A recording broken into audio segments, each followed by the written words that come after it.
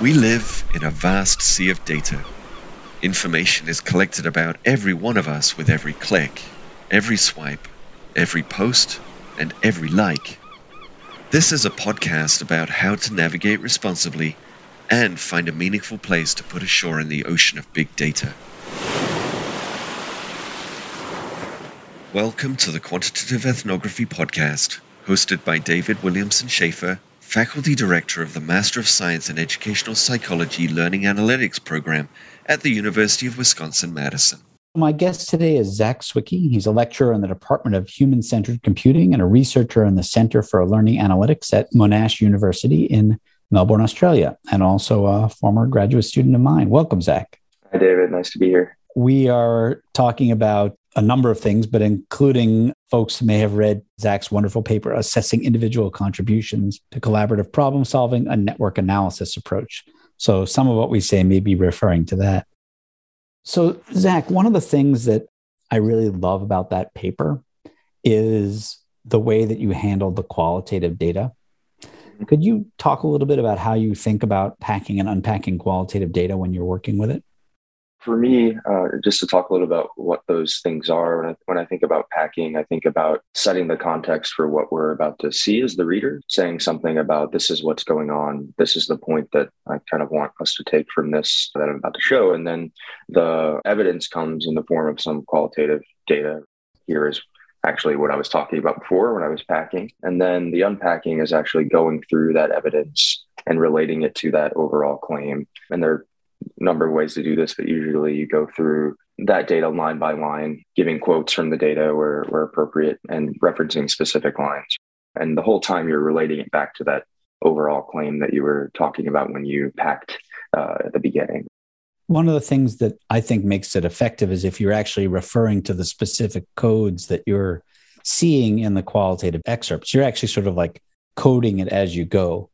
Yeah, so you're showing, you're kind of showing how the codes are building that story and related to that story. Typically, it's good when you're showing the qualitative evidence, or you're not just showing excerpts, but you're showing where those codes are applied in those excerpts. And when you're unpacking, you're referencing those codes in some way. In a sense, it's a translation or data compression, right? You're starting with the qualitative data, you're translating that into the codes, and then ultimately those codes get translated into the story and into the model, right? Mm-hmm. Yep. One of the things that was tricky about this paper was these are very long examples that you're trying to give, and they're examples that are in a domain that most people aren't familiar with. How did you approach setting that up? First, I should say there was quite a long process of familiarizing myself with the data as it wasn't a context that I was particularly familiar with either. I wasn't in the Navy.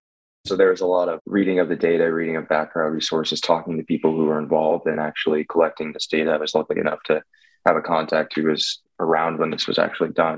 Thinking about that, I think that it was important to really set that context for the readers. This is generally what's going on in this space. This is what the people are doing. This is why they're doing it. These are the kinds of things that they'll say. This is the environment they're in. That's really important here. It's not just conversations where students are talking to each other. These are people in the military, and they use certain terms, certain tools. So you want to set that up pretty clearly. And then in terms of the actual excerpts and examples and things that we're talking about that can get quite long, I think the way to handle that is to split those up meaningfully, right? So you split them up so you're not going through large chunks of data all at once. And while you're doing that splitting up, and when you're conveying that to the reader, you're kind of interpreting that as you go along, and you're summarizing it as you go along. Here is a piece of this overall thing that I'm trying to show you. This is what that means. We're going to the next one. This is what this means. And then when you get to the end, you kind of put it all together and say, overall, we've seen this story, right? It splits it up and chunks it up for the reader, and also gives them these waypoints and along the argument to see what we're building towards and what we're getting at. I sometimes think of it, or sometimes tell people when they're writing, almost imagine that your reader wants to be able to skim over stuff, and that when they kind of get to the end of it and realize that they're at the end of a piece, be able to read one or two sentences about what they should have known and then just keep going when they want. I guess I would add that maybe with data that's from a more familiar context, you might be able to get away with longer sections or longer excerpts. But for this, you read the first line and it's like, what is that? What are they talking about? So you could really stress out or tax your reader if you put like 20 lines of text where people are talking about helicopters that nobody knows what they are or something, right? It kind of depends on the data as well, I think. No, that's a good point. Do you think you have to do the same kind of packing and unpacking with quantitative results? And if so, is that similar or different from packing and unpacking qualitative data? I think so. Yeah. And so this is an interesting question because I don't tend to actually think about it in terms of unpacking and packing when I think of quantitative results. But I think about when I'm writing and when I'm presenting things, I think that there is a similar thing going on. One thing I would say is that when we're talking about packing, setting the context, this is what we're going to see, right? A lot of that happens in the methods. These are the methods that we're going to apply. This is how they work. This is the data we're applying them to. And I kind of see that as a similar role to packing with qualitative data. And then when you get to the results section, right, depending on the length of the paper, if it's a conference paper, you might just dive right into the results because we just saw the methods before. Our context is kind of still in our minds. But if it's a longer paper like the one that we're talking about specifically today, you'll notice in some places I reminded the reader, here is what we're going to do. These are the methods we use. Here's what we're about to see. And then you go in and start diving into the result. So there is a bit of packing there. We were looking at the counts of the commanders in one condition versus the other. We use this method, et cetera. And then you start going into what you found. The unpacking is interesting because I think it is actually very similar to what you do with qualitative data. It's just that the reference is different. So in unpacking qualitative data, your evidence is text, some structured text, typically ordered, or some discourse. But for quantitative data, the referent can be a data table, regression results. It could be an ENA graph. And those require different ways of going through them. Like you can kind of go through a regression table because it's very structured and ordered and highlight what things mean and why it's important and interpret the results. But an ENA graph, it's less structured in the sense that you can kind of decide where you start and where you start to unpack. But you're doing the same thing. You're saying, this is this result. This is what this means related to my overall claim. What do you think are the key parts of writing up an ENA model? What are the pieces that you have to make sure you do?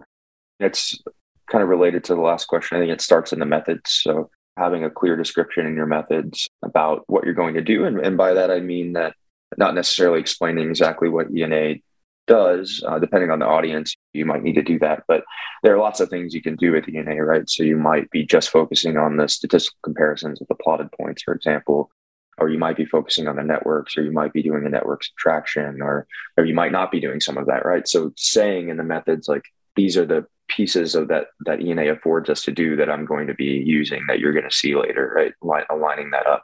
And then when you get to actually writing up the ENA model, I think about it in terms of interpreting the dimensions, because I personally think that's the most important part. So interpreting the dimensions of the space. If you're showing network graphs, which is fairly typical, and you're showing like a subtraction or a difference between groups or individuals, it's always good to describe the individual networks first and show what's going on in this one and what's going on in that one. And then when you get to the subtraction, show the differences between them. These things are going on in this group more or less than this group or this individual, that individual. Then, again, this is kind of dependent on the study. You'll probably talk about some statistical results, some statistical tests that you're doing on these networks or plotted points. And then I think no matter what you're doing, if you're using ENA, you want to relate these results back to some qualitative understanding that you had of the data. So typically I like to start with a qualitative interpretation of the results, and then the quantitative stuff comes after, and then I relate that quantitative stuff back to what we saw qualitatively to link that back for the reader. Like, this is all about this one thing. This quantitative evidence is supporting what we talked about earlier. Don't forget that. Why lead with the qualitative and then the quantitative? Why not just show that this is this general pattern and then give an example? That's a good question. And I wouldn't say that you maybe always need to do it, but it's kind of something I like to do because I actually think that seeing it qualitatively is a much more, like, I don't really know the word, like a grounded or a visceral or concrete experience for the reader. You can actually see, okay, this is what's going on for these subjects in this experience. I can actually imagine what that is. I can see what they say. Here's this, that makes sense to me. Where it starts to break down for some people is like, okay, well, they could have just shown me these couple of things, and I don't really know like how extensive this is in the data at large. So that's where the quantitative stuff comes in for me. It's backing up what we saw before. So if you were to do it the other way, perhaps a bit less clear about what the quantitative aspects of the model are standing for, what they actually mean in relation to the real data. And so then there could be some confusion for the reader, like, okay, here's all these numbers or a network graph or something, and I don't really quite know what that means. I know that it's this code and there's some words or whatever. And then you read it later and oh, okay. And then you have to keep going back. And I think it's a more structured experience for the reader when they see the real context, and then they can relate that for themselves to the quantitative model. Now, how you do it in practice is perhaps different, but this is about how we construct the argument and the story for the reader. In some ways, that touches on some of the things that we're reading about this week, in the sense that it highlights the role of the quantitative relative to the qualitative. That is, the qualitative discourse is sort of where the claim gets made, and then the quantitative discourse is what warrants theoretical saturation. If you do it the other way around, it's weird to warrant theoretical saturation for something that you haven't actually claimed yet, if you see what I mean. Yeah, I mean, and I would say, like, at least the way that, even if you look in QE, like the book, the way it's described, it starts with qualitative for the most part, if I remember correctly. But I mean, just in the definition of QE, it's about warranting qualitative claims with quantitative techniques. So in my mind, this qualitative piece, I wouldn't say is maybe more important, but it's at least what I go to first or think about as like what I'm actually getting at. This is the thing that we're trying to explain and get some evidence for. It's qual forward. Yeah, sure. There you go. What do you think of the relationship between the codes, which of course are the nodes in the model, and the story that you're telling? So when we think of models, we tend to think of quantitative things. Like we think of ENA, we think of turning things into numbers, we think of those kinds of things. But you can have, I guess, like a qualitative model as well. Like a model is just a re-representation of something that's easier to think with or to use, that takes the salient aspects of whatever the thing is that's being modeled. So I think of codes as a kind of model for the qualitative data, or a way to represent what's going on in qualitative data that's easier to understand and work with. And it's easier to understand and work with for the researcher, I think, because here's this mass of qualitative data and this phenomenon I'm trying to understand. It lets you break that into manageable pieces in the beginning. Oh, I noticed this is going on. That seems important. I noticed that's going on. That seems important here. Let's categorize things, group them together according to those things. And then you get to a space where like, okay, well, it's not that these things are just important or they're happening. This code or this type of thing is actually related to this other thing, or it connects to this other thing in one way. When this happened, the other one happened, or various ways that things can be connected. So then you get to that part of the story. There's actually links or relationships between these codes. So for me, it makes it easier to uncover the story. It lets me break it down into smaller pieces of a problem and then see how they're related later. Also, it makes it easier to communicate that story, I think, to the reader. It lets them go through that process of, here are these pieces, here's how they're connected. Also lets them contest them in a certain way, right? If you just told the qualitative story and you didn't maybe have these pieces of the puzzle that you built up before that people could point to and that you pointed to and looked at, then they can't really say, if it's there, they can say, oh yeah, I see what you mean by that. That looks like it matches up. Or they can say, no, I actually think that means something else. It makes it a contestable thing that you can actually argue with, as opposed to just something fluffy. It also provides a relationship back to some theory or theories, right?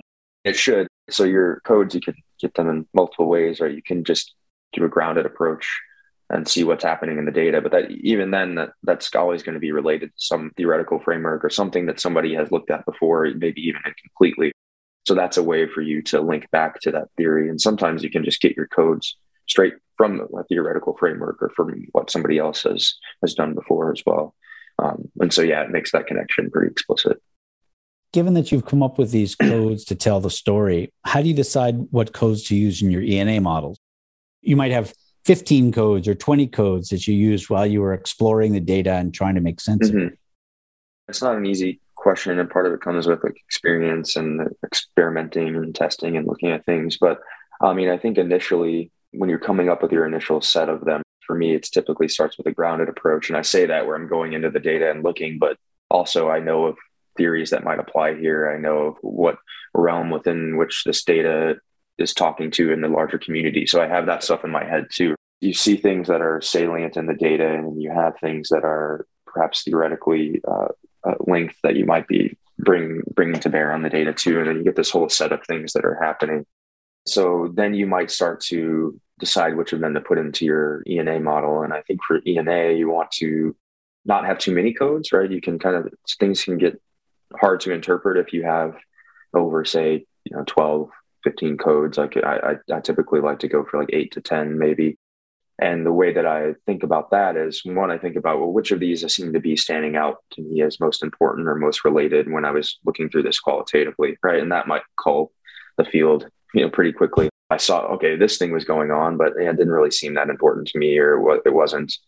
Maybe it was only in a small subset of the data that I saw, or what have you. The other thing you can do is when you actually start building your ENA models, you'll notice that, so ENA is about maximizing differences between people in terms of the way that they're making connections in their discourse. So not all codes and connections do that equally. And you can actually see in the model when some codes and connections aren't distinguishing people or groups or what have you. They tend to be in the middle of the model instead of at the extremes, because the codes and connections at the extremes are the ones that are doing the most distinguishing. So that can suggest to you maybe, well, it doesn't seem that this code or these connections are playing an important role in distinguishing these participants. What happens if I take them out? Sometimes when you take them out, the model doesn't change that much at all. Sometimes when you do, it does. You have to kind of make this decision. But yeah, that's how I think about it. It's an iterative process. In QE, people talk a lot about this notion of iterative models. Could you say a little bit about why the iterativity is important? Lots of reasons. Sometimes you just don't know you never really know what the right model is going to be, or what the best model is going to be, or what the most justifiable model is going to be. There's this aspect of you try something and then find out later that it doesn't work for some reason. Either your operationalization of something was poor, or you weren't attending to something in the data, or it's some other variable appears to be affecting things here. So you kind of redo it. It's a research process, right? So you're iterating and getting to something that seems to be meaningful. But at the same time, by doing it iteratively, it helps you understand your data better. So you start with your data, or at least the way that I do it. You start with your data, you have some hypotheses about what's going on, you develop an initial model, you get some results from that model, and then you're not just done, right? You go back from those results back to the original data and see if that actually makes sense and that those are in tight alignment. And sometimes when you do that, you realize, oh, this model is missing something. Because I think we forget that there's quite large time gaps between coming up, looking at your data and seeing what's in it, and then making your model. Sometimes it's not just 10 minutes down the road or a day down the road. It could be weeks or months or whatever. Right? So you get your model and you get a result, and you want to go back and validate that model or close that loop, and you can change things. The other thing that I would say is that it's just practical, I think. We talked about this a lot, and I think it's kind of maybe your approach to a lot of things, but you get a pipeline in place.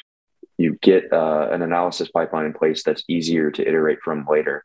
So instead of trying to get it perfect the first time, which can take a really long time, and you might end up changing it later or this, right? You start with something simple. You get it going from, soup to nuts. It starts, it gets an output. You can investigate it, you can change it. And then once you have that, even if it's likely too simple or not the right thing, you have something. You've gone through a whole bunch of processes. You've looked at your data. You've developed some more understanding. And now that you have that thing, you can improve it. You can start building on it, improving it, instead of trying to just get that thing right in the first place, which can take a really long time. So that's the whole sort of model zero approach. Yeah. When you're doing this iteration, though, how do you iterate and avoid either just cherry picking qualitative data or doing the conceptual equivalent of p-hacking? To me, I think cherry picking and p-hacking, I think, are slightly different things when I think about them. So, and I actually think that quantitative ethnography is kind of a guard against cherry picking. So you could pick the best examples that you want, right, and show them. But then if you show your quantitative results and they're not showing that this is an actual pattern in the data, then you're kind of shooting yourself in the foot. It's a protection against that. The whole point is to show evidence that this isn't just something that you picked out of your hat or pick the best thing. The p-hacking thing is a bit more interesting because I think it kind of depends on your intent and on also how justifiable you are. So I was reading back through the chapter on saturation, right? And you have this example where I think the model zero is using counts of mentor talk. There's not a statistically significant result between the two groups you're looking at, the first half and the second half. So you do a second model where you use the percentages. And this makes sense, right? Because some conversations have much more talk in them, right? So the actual raw counts can be misleading.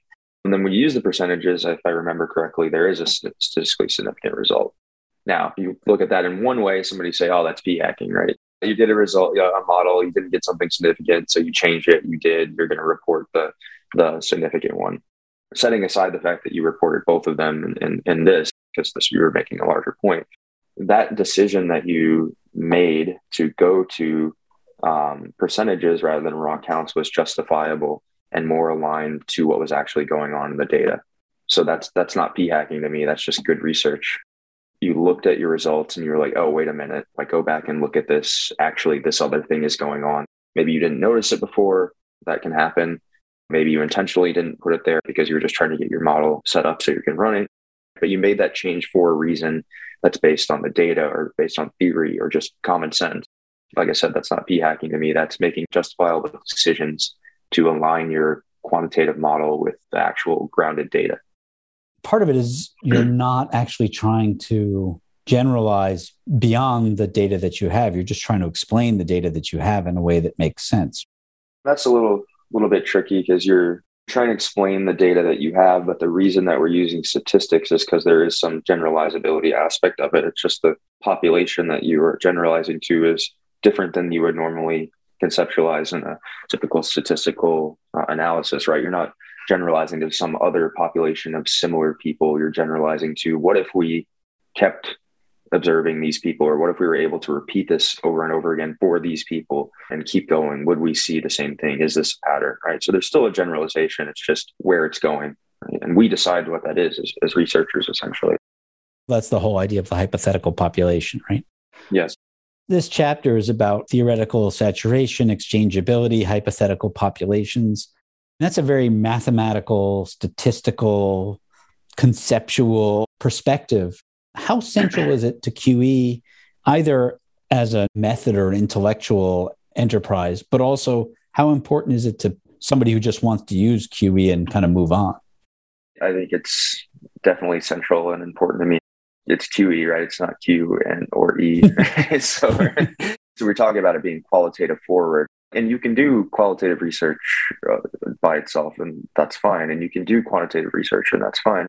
But this is another way of looking at that. It's a way of providing additional evidence or warrants, right, for your claims either way. And so to do that in this framework requires using some mathematical perspectives or some quantitative ideas. That's the whole point of it. We're literally using quantitative methods to help warrant qualitative claims. So yeah, you have to touch into that if you want to actually use this method meaningfully. That being said, you could use it without knowing that you're doing that, but that's a different problem, I suppose. Yeah. How do you explain those things when you're talking to somebody who's either new to QE or when you actually stumble into a place where those make a big difference in terms of how you're interpreting a model or constructing a model? Coming at it from this hypothetical population thing helps a lot. Thinking about what we're actually generalizing to. So, and we just talked about this, right? There's a difference in what we're generalizing to and what you might be in a typical statistical analysis. But I think the key for me is like thinking that that's just the way that we talk about that. And I think what the really interesting thing about QE for me is that it's really just a redefinition or a redescription of theoretical saturation. That's the whole point. When you're a qualitative researcher, you are making a claim that this is theoretically saturated. But the problem is you have to trust that. How is the researcher warranting that to the reader other than giving an erudite explanation of what's going on? They can't in just the document, right? You have to talk to them and they'd have to keep showing you stuff. Here's this, here's this, here's this. But if you have this quantitative piece, you can show it and put it right there and it's contestable and you can talk about it. Here's the other evidence for this. What I was saying isn't just cherry picking. There's statistical evidence for this. That's kind of how I talk about it with other folks. I mean, we can get into exchangeability and things like that if you want to, but that comes up less, I think, for some reason. I don't know why. Since people are reading about it this week, let's talk a little bit about it. What is exchangeability and how do you know if your data is exchangeable? I don't think it's an easy term to understand, actually, and because it starts off with this reordering and things like that. The way that I think about it is just in terms of statistical controls or confounding variables or covariates. your data is exchangeable when you've controlled for, accounted for reasonably to some extent the other confounding variables that might be at play here. So if you consider this variable, you hold it constant, and then you look at these people or these subjects, right? They're essentially the same. There's no other salient difference here between them. So differences that we're going to find are in terms of this thing that we're interested in. That's the claim you're kind of making. You're looking at data from people in this one team. So within this team, is this still happening, right? And then across teams, is this happening? So that's what you're doing. For me, it's a lot much easier to think about just in terms of control variables. The conditional exchangeability in some ways is more important than exchangeability itself. There's an argument to be made that it's all conditional. You can never really be completely independent or exchangeable, or you can never really know if you are. So you do the best you can based on what theory says and what other variables you have at hand. Give your best effort. So given what I've done, and that's what limitations are for, right? So yes, there's right. This other variable I didn't collect or I didn't have. Yes, there's this other thing, but this is what we have. This is the best we can do. We can test that later if it seems important. You've helped a lot of QE researchers over the years. What's the thing that you think people need the most help with? Where do people seem to get stuck? So on the surface, ENA is actually quite simple. When you just think about the connections and the networks, that makes a lot of sense to people. Here are these connections. There's the strength of them, blah, blah, blah. What's difficult for people is the other stuff that happens outside of the network, the dimensional reduction and the interpretation of the spaces and what the plotting points are. So I think that's the thing where the people get tripped up on a lot, the relationship between the network, which is kind of easy to grok, and this space and these points and things like that. I find myself having to talk a lot about it. For me, the other piece is easier for me to understand, like the points and the dimensions and stuff, because I think about it that way or have some other training in statistics that I can relate that to. So that's one thing. The other thing I would say is like forgetting the ethnography piece. A lot of people that come to me, I'd like to use ENA on this, or I need some help with ENA, right? When they do it, they either maybe they have a model, or they've tried a model, or they've written a paper and are showing it to me, and they've just shown the ENA part.